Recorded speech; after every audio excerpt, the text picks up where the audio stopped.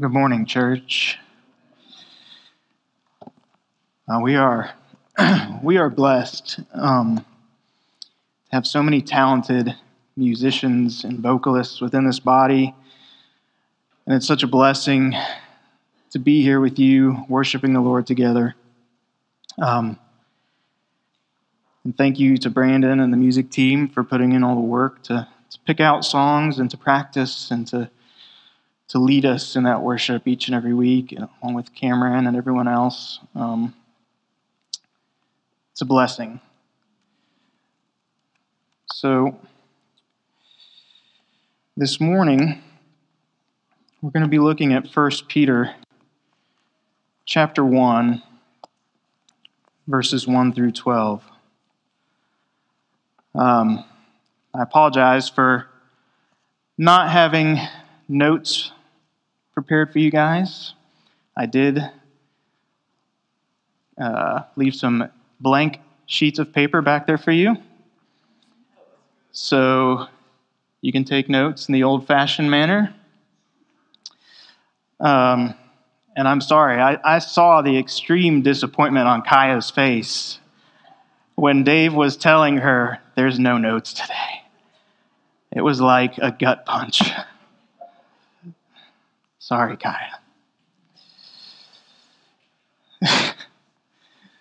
Well, as you all well know, we live in a culture that is rapidly descending into chaos and depravity.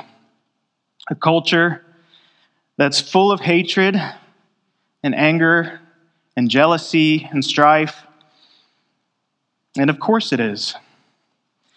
Because for decades and decades now, Enlightenment thinking and atheistic secular humanism have taken over the public sphere, have taken over our educational institutions. We've been taught, as Friedrich Nietzsche said, that God is dead, and that the universe is one great big accident. Nothing and no one is guiding it, and humans are just highly evolved animals with no real reason for being here. In fact, humans are a plague on this planet. The result of this is men like Richard Dawkins, a British evolutionary biologist and author. Listen what Dawkins here says in one of his more famous quotes. He says, "The universe we observe has precisely the properties we should expect if there is, at bottom, no design, no purpose, no evil, no good, nothing but blind, pitiless indifference." No design. No purpose, just blind indifference. How depressing is that? To live your life with nothing to guide you, no purpose, no meaning, nothing at the bottom. It's all just chaos. It's all random. So anything goes. But I think what we'll see this morning, church, is that the Apostle Peter holds a much different view than Richard Dawkins.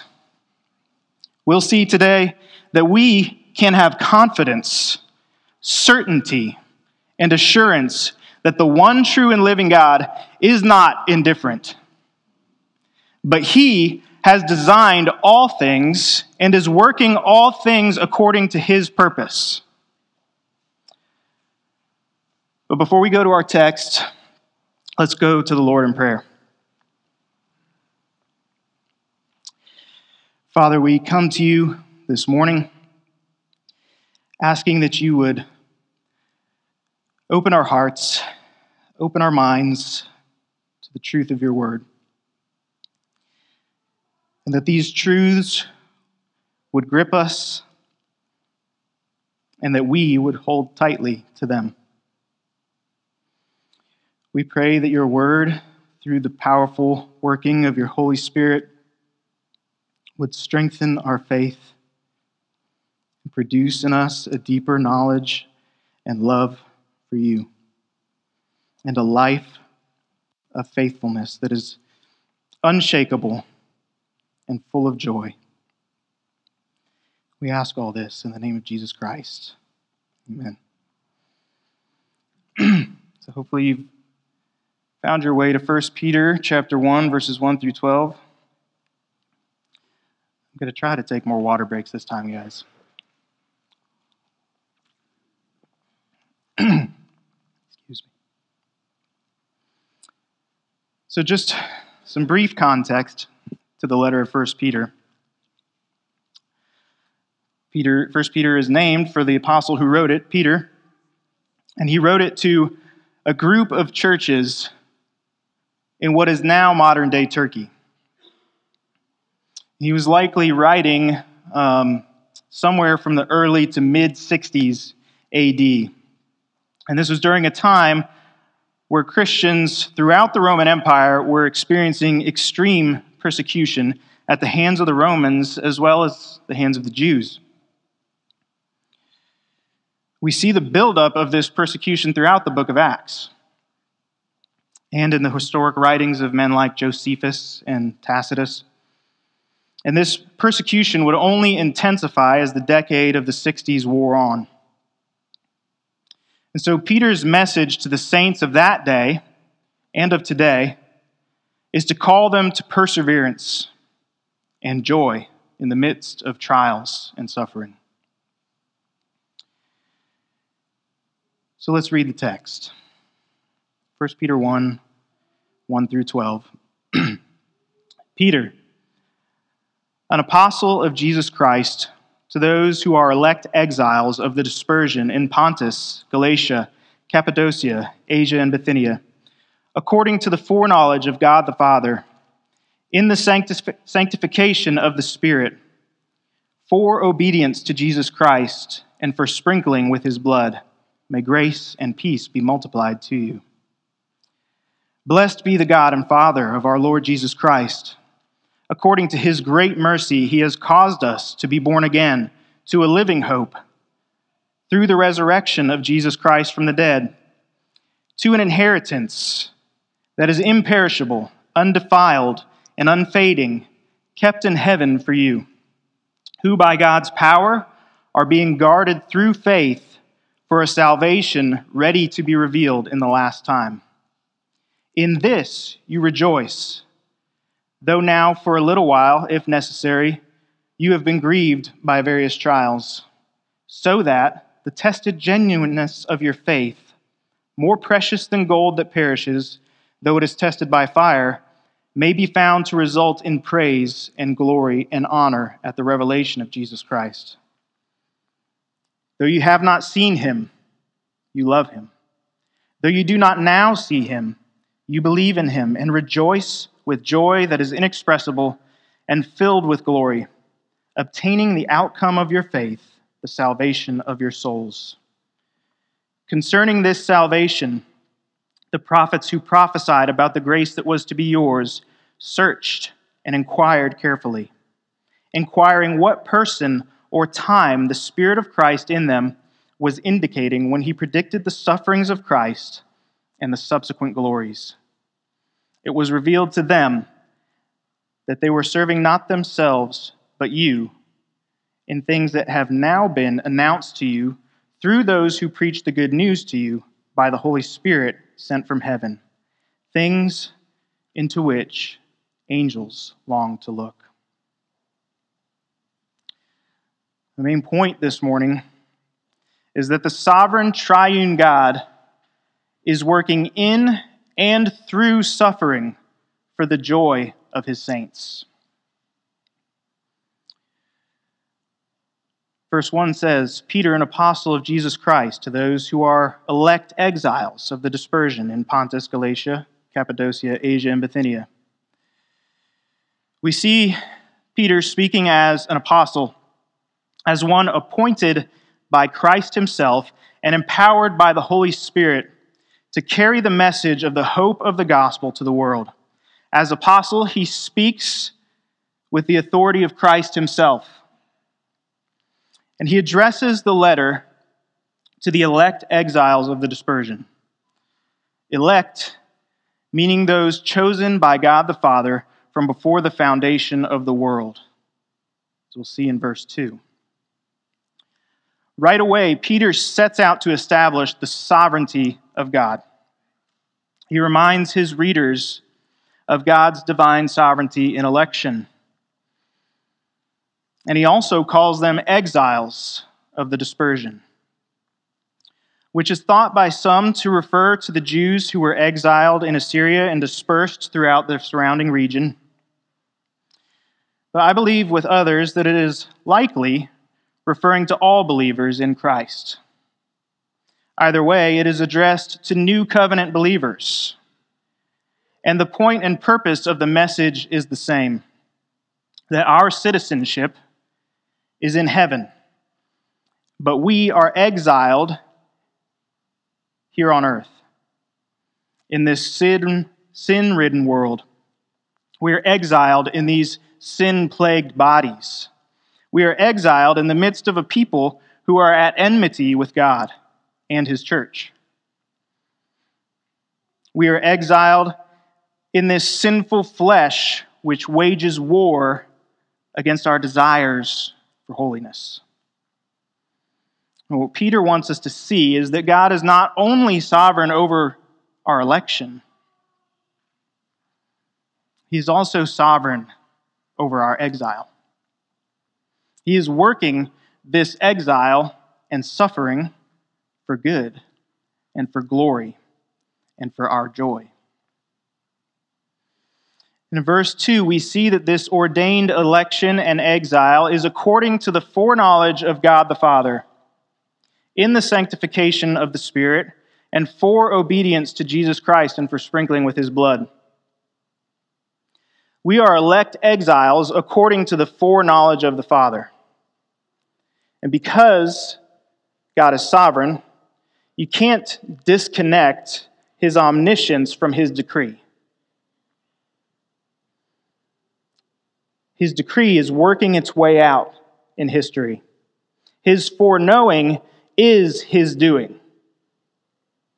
He foreknew you. He predestined you, called you, justified you, and glorified you from before the foundation of the world. Romans 8:28-30 says this, "And we know that for those who love God, all things work together for good, for those who are called according to his purpose. For those whom he foreknew, he also predestined to be conformed to the image of his Son, in order that he might be the firstborn among many brethren. And those whom he predestined, he also called. And those whom he called, he also justified. And those whom he justified, he also glorified." Our election, our being chosen, is for his plan and his purpose. And our exile here is for his plan and for his purpose. It's all ordained by our good Father, for our good and for his glory. And we see that this election is enacted by the sanctifying work of the Holy Spirit. The Spirit has sanctified us, he is sanctifying us, and he will sanctify us. This means he has set us apart, and he makes us holy unto God and his purposes. The Spirit regenerates, taking out your heart of stone and giving you a heart of flesh. He brings new birth, making you a new creation with new affections and desires. And this is done for the purpose of obedience to Jesus Christ, because Jesus is Lord and Jesus is King, and to him belongs the obedience of the nations. And it's done for sprinkling with the blood of Christ. Which brings me to subpoint 1, that Christ suffered to accomplish your salvation and your joy. It's done for sprinkling with the blood of Christ. Exodus 28 and 29 gave detailed instructions for the crafting of the priestly garments of Aaron and his sons. To the priests and their garments, the altar, and all the utensils of the tabernacle or temple were to be purified and made holy by the blood of bulls and rams being sprinkled upon them. We now are purified and made holy by the blood of the Lamb, the blood of Christ. Peter speaks in chapter 2, verses 21 through 24, of how Christ suffered for you, leaving you an example, that he bore our sins in his body on the tree, that we might die to sin and live to righteousness, and that by his wounds we are healed. The eternal Son of God took on human flesh so that he might suffer the wrath of the Father for your sin and mine. And because he became the suffering servant of Isaiah 53, you and I have salvation. For the joy set before him, he suffered mocking, ridicule, hatred, pain, persecution, the rejection of the very people he created, and he suffered being forsaken by the Father. You and I have peace with God, access into his presence, freedom from sin, because Christ poured out his blood and suffered. Our election and everything necessary to accomplish it was done by our sovereign triune God. And this causes Peter to burst out into praise in verses 3 through 5. And he says, "Blessed be the God and Father of our Lord Jesus Christ. According to his great mercy, he has caused us to be born again to a living hope through the resurrection of Jesus Christ from the dead, to an inheritance that is imperishable, undefiled, and unfading, kept in heaven for you, who by God's power are being guarded through faith for a salvation ready to be revealed in the last time." Now, Matt Wolf dealt with this section, verses 3 through 5,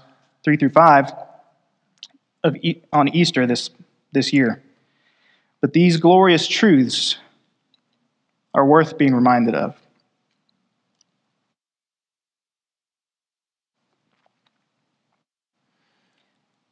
The suffering of Christ preceded the glory of his resurrection, ascension, and enthronement, as well as our salvation and everything that comes with it. In chapter 3 of 1 Peter, verse 18, we're told, "For Christ also suffered once for sins, the righteous for the unrighteous, that he might bring us to God, being put to death in the flesh, but made alive in the Spirit." The merciful triune God caused our new birth. We were dead in sin, and he made us alive to a living hope, because our Savior rose from the grave, defeating sin and death. And he ascended to the Father, where he is seated at his right hand and is ruling and reigning and interceding for you and me right now. And again in chapter 3, Peter tells us in verse 22 that Christ, who has gone into heaven and is seated at the right hand of God with angels, authorities, and powers, having been subjected to him. There is in heaven kept for you an inheritance that is imperishable. Imperishable because Jesus lives forever. An inheritance that is undefiled because Jesus is infinitely holy. An inheritance that's unfading because Jesus is the same yesterday, today, and forever. Our inheritance is secure because Jesus keeps it. What is this inheritance? Well, verse 5 tells us It's our salvation, which is ready to be revealed in the last time. And what are we saved from? From the wrath of a holy God against our sin. But we're also saved unto something. We're saved unto God and His purposes. We're granted entrance into His kingdom, where we enter as sons through union with Jesus Christ. We get God and all His promises. And our inheritance is kept in heaven in the strong hands of Jesus, because we've been given to Jesus by the Father. We belong to Jesus, and now we abide in Jesus. And not only is our inheritance kept in heaven for us, but we are kept and guarded for it. Here and now, through faith. Faith which was not our own doing. It is the gift of God through the Spirit. And this faith keeps us for that day, when our salvation is finally realized. And all of this is God's doing. You and I did nothing to earn it. We did nothing to cause it. We do nothing to keep it. He's done it all. So as verse 6 says, in this you rejoice. We rejoice in our glorious God and all He has accomplished for us. We rejoice in our salvation. We rejoice in our inheritance.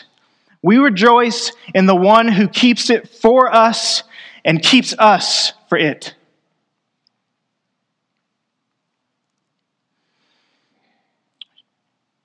Subpoint 2 is that we suffer for the purpose of sanctification, glorification, and joy. Continuing on in verse 6, we read, in this you rejoice, though now for a little while, if necessary, you have been grieved by various trials. Though now for a little while, namely this lifetime, we grieve and suffer through various trials. But in the scheme of eternity, this life is just a vapor. It's just a little while. Or as Paul says in 2 Corinthians 4, it's light and momentary. But also notice that little phrase, if necessary. Honestly, it's easy to brush over that little phrase in passing, but it has huge meaning for us. Necessary. Who deems suffering necessary? God does.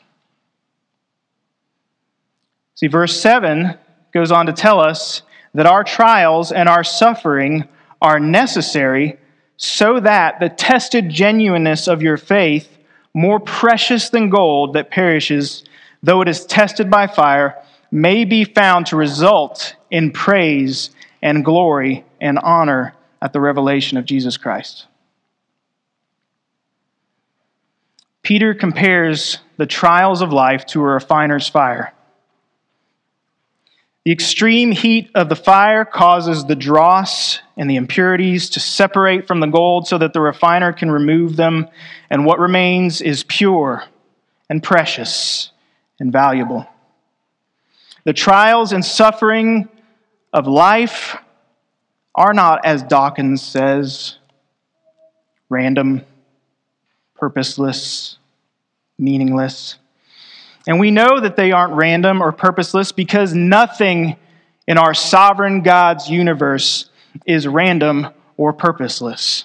Everything, hear this, church, everything is by design. Everything has meaning. Everything has purpose. A purpose according to God's will.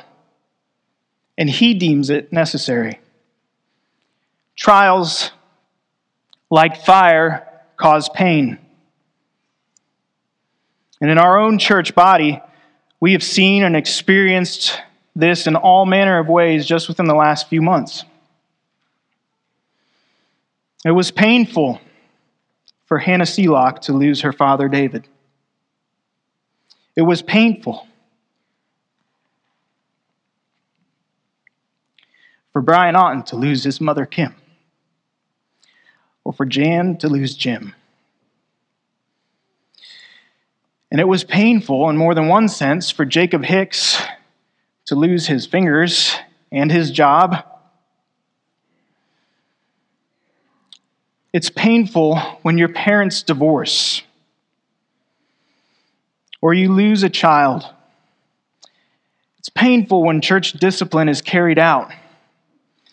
It's painful when you have financial struggle or struggles with health and chronic physical pain. It's painful when a friend or a parent or a child or a spouse rejects Christ and walks away from the faith. It's painful to be mocked and ridiculed and persecuted for your faith, especially at the hands of someone you love. It's painful, but hear this, church, it is never without purpose.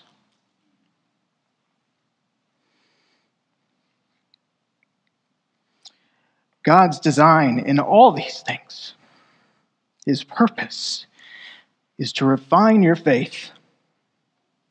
And it's through the trials that your faith proves to be genuine.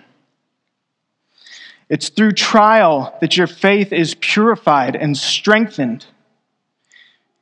And hear this, church, it's because God loves you and counts your faith as more precious than gold that He ordains the suffering in your life.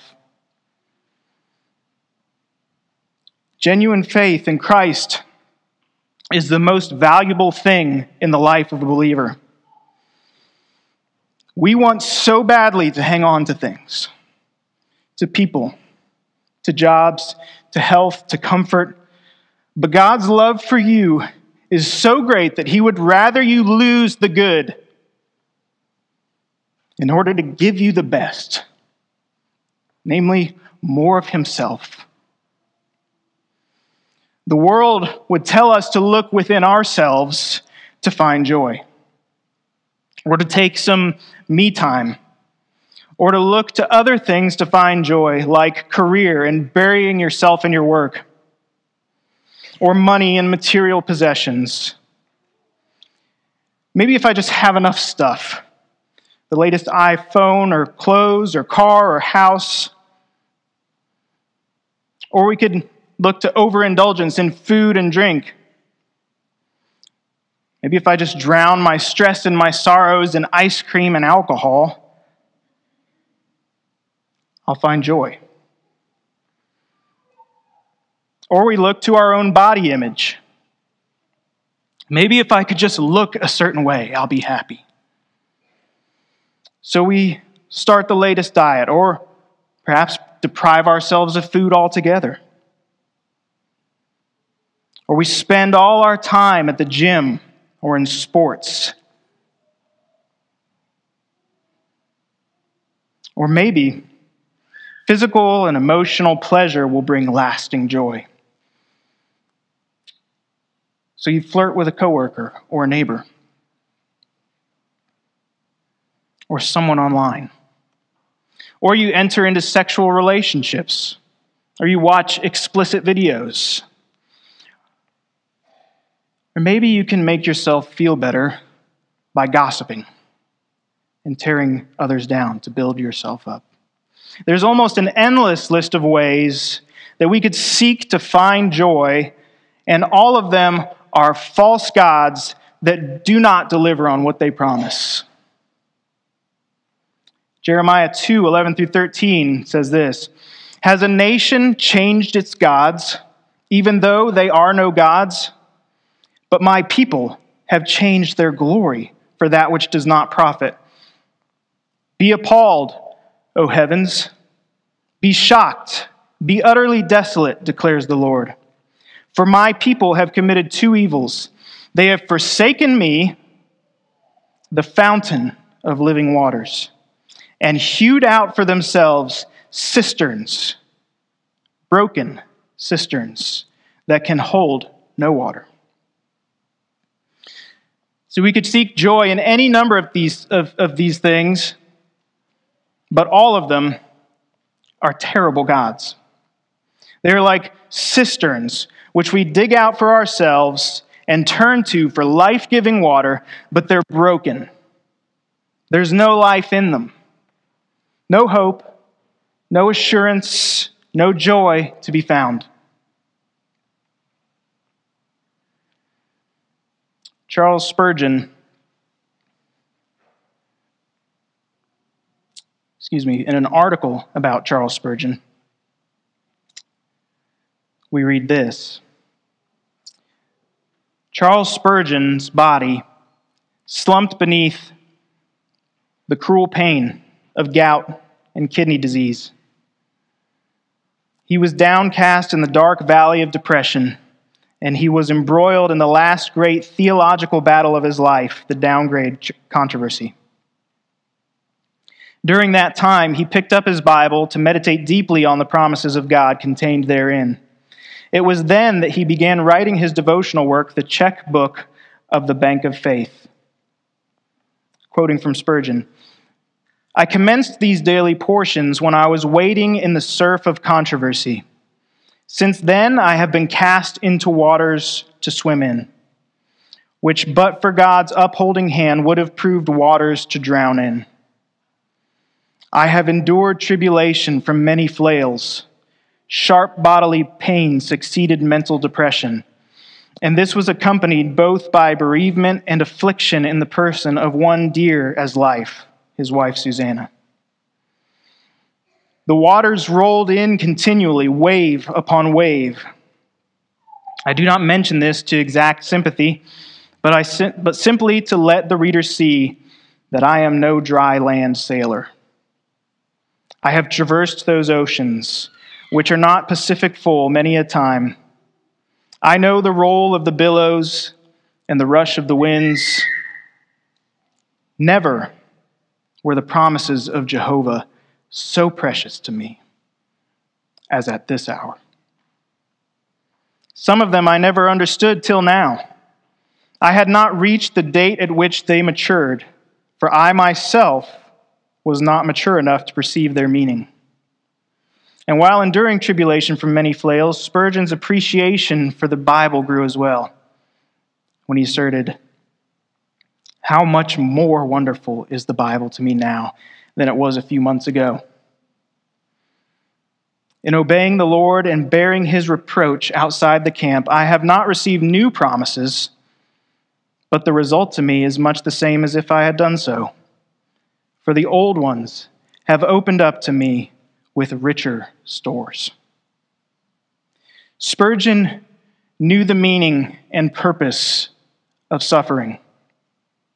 He knew that the Christian who seeks refuge from the storms of life in Christ will find peace and rest and comfort and true, lasting, enduring joy.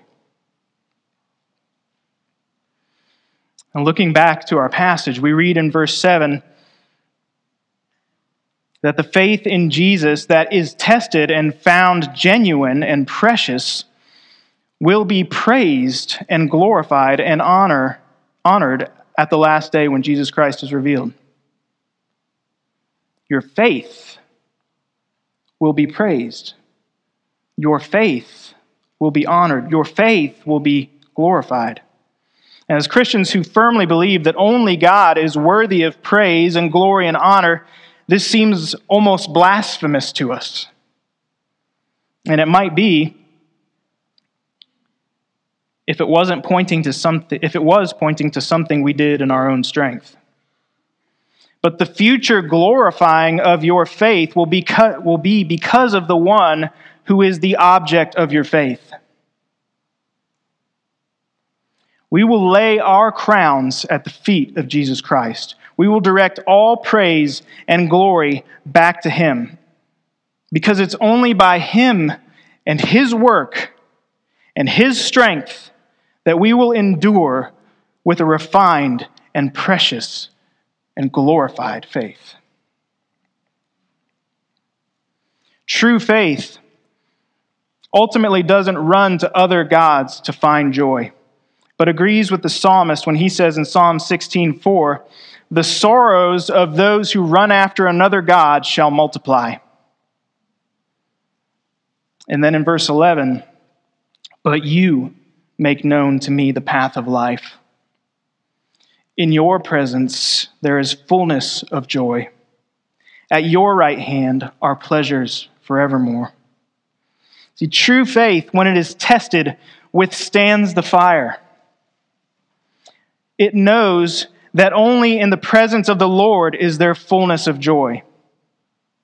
Only at His right hand is true pleasure forevermore.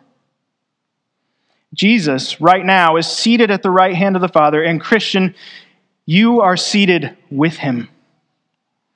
You have access right now to His presence, to His joy, to His pleasures, and it's all found in Him. In verse 8, we continue, "Though you have not seen Him, you love Him. Though you do not now see Him, you believe in Him and rejoice with joy that is inexpressible and filled with glory." See, the Pharisees and the crowds saw Jesus in the flesh. They saw His miracles. They heard His teaching with their own ears. They knew that He was resurrected, and yet they despised and rejected Him. They saw, but they were blind. Faith doesn't come by sight, but faith comes by hearing, and hearing by the Word of God. You, if you are a Christian, you have not seen Him, but you love Him.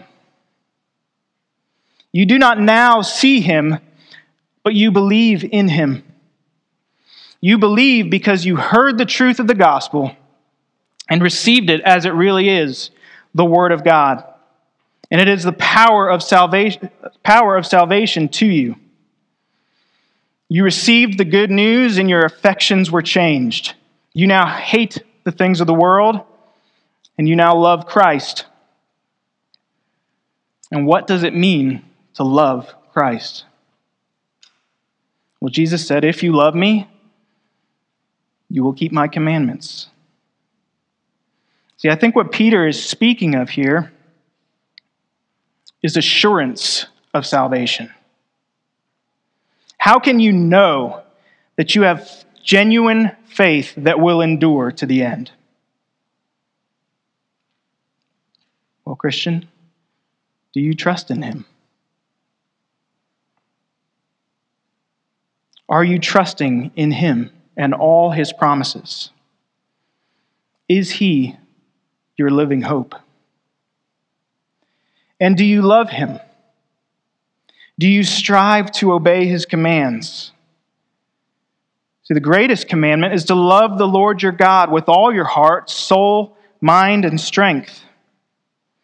Do you long to submit every aspect of your life and being to His lordship? I'm not talking about sinless perfection, not talking about works righteousness, talking about a genuine faith that works itself out in love and obedience. James, in his epistle, chapter 2, verse 17-18 says, "So also faith by itself, if it does not have works, is dead. But someone will say, 'You have faith and I have works. Show me your faith apart from your works. I will show you my faith by my works.'" See, what Peter wants us to know is that genuine faith will produce love and obedience. And when we trust in and love Christ in times of ease And especially in times of suffering, we can have assurance that our faith is genuine, that we truly belong to him, that his promises are ours, and that he is keeping an inheritance for us and us for it. And this assurance will cause us to rejoice with a glorified and inexpressible joy.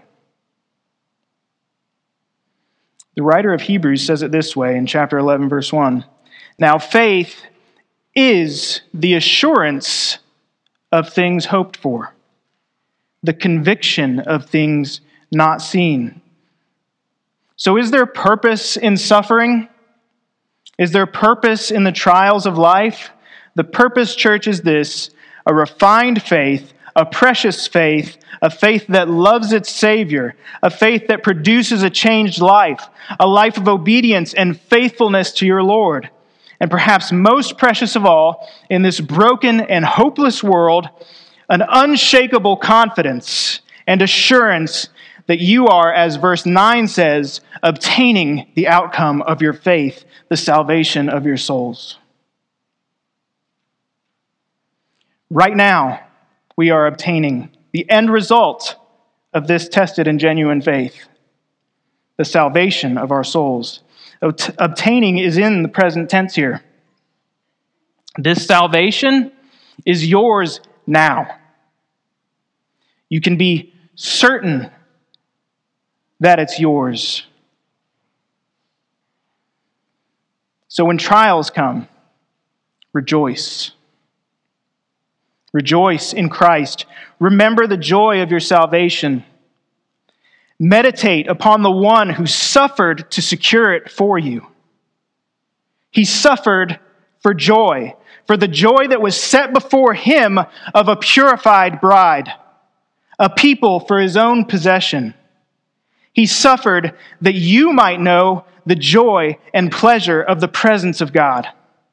And you suffer for joy, the joy of an assured faith, knowing with certainty that your salvation is secure. He has ordained your suffering so that you might cling all the more to the one who suffered in your place. He has ordained wave after wave of hardship so that you might dive more deeply into his grace. He has ordained the fiery trials so that when you endure, you will know without a shadow of a doubt that your faith is genuine.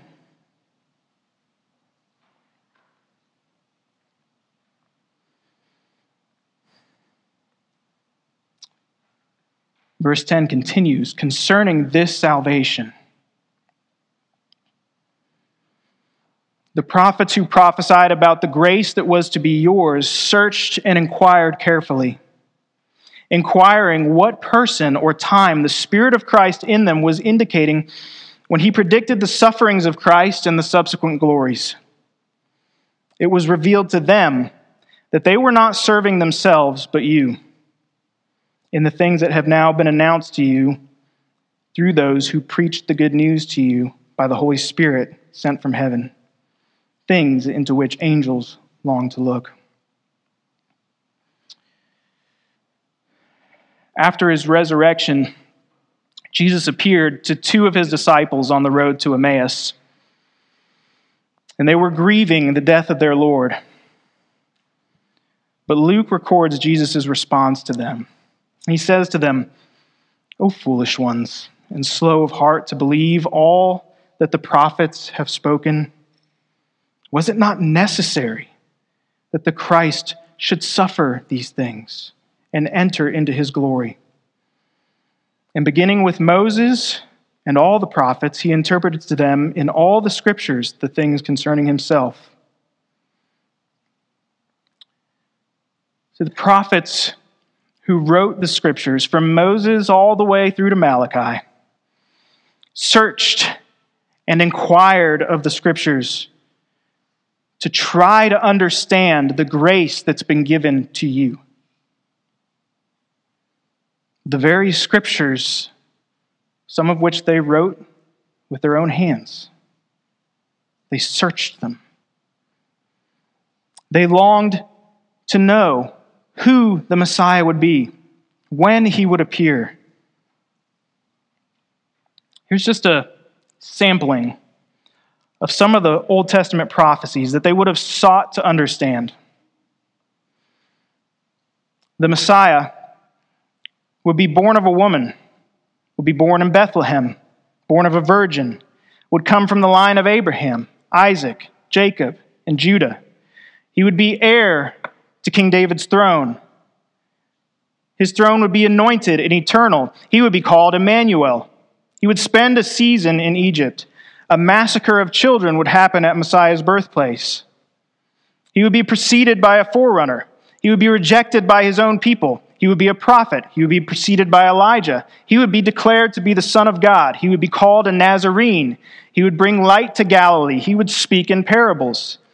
He would be sent to heal the brokenhearted. He would be a priest after the order of Melchizedek. He would be called king. He would enter Jerusalem on a donkey. He would be praised by little children. He would be betrayed. He would be falsely accused, but he would be silent before his accusers. He would be spat upon and struck. He would be hated without cause. He would be crucified with criminals. He would be given vinegar to drink. His hands and feet would be pierced. He would be mocked and ridiculed. Soldiers would gamble for the Messiah's garments. His bones would not be broken, but he would be forsaken by God.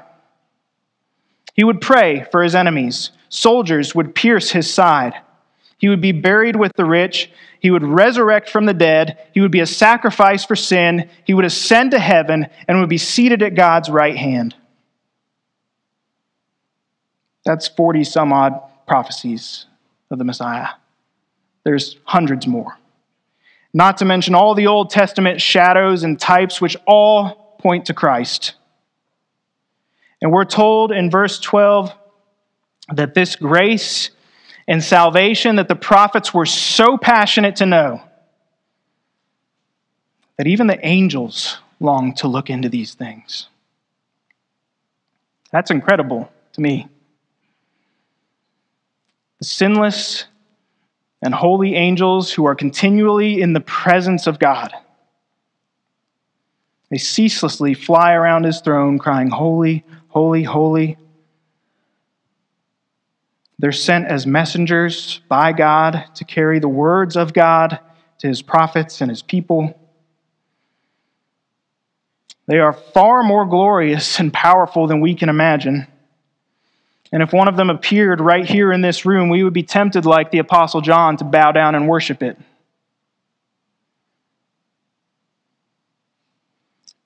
But those very angels are captivated by the grace that we have received.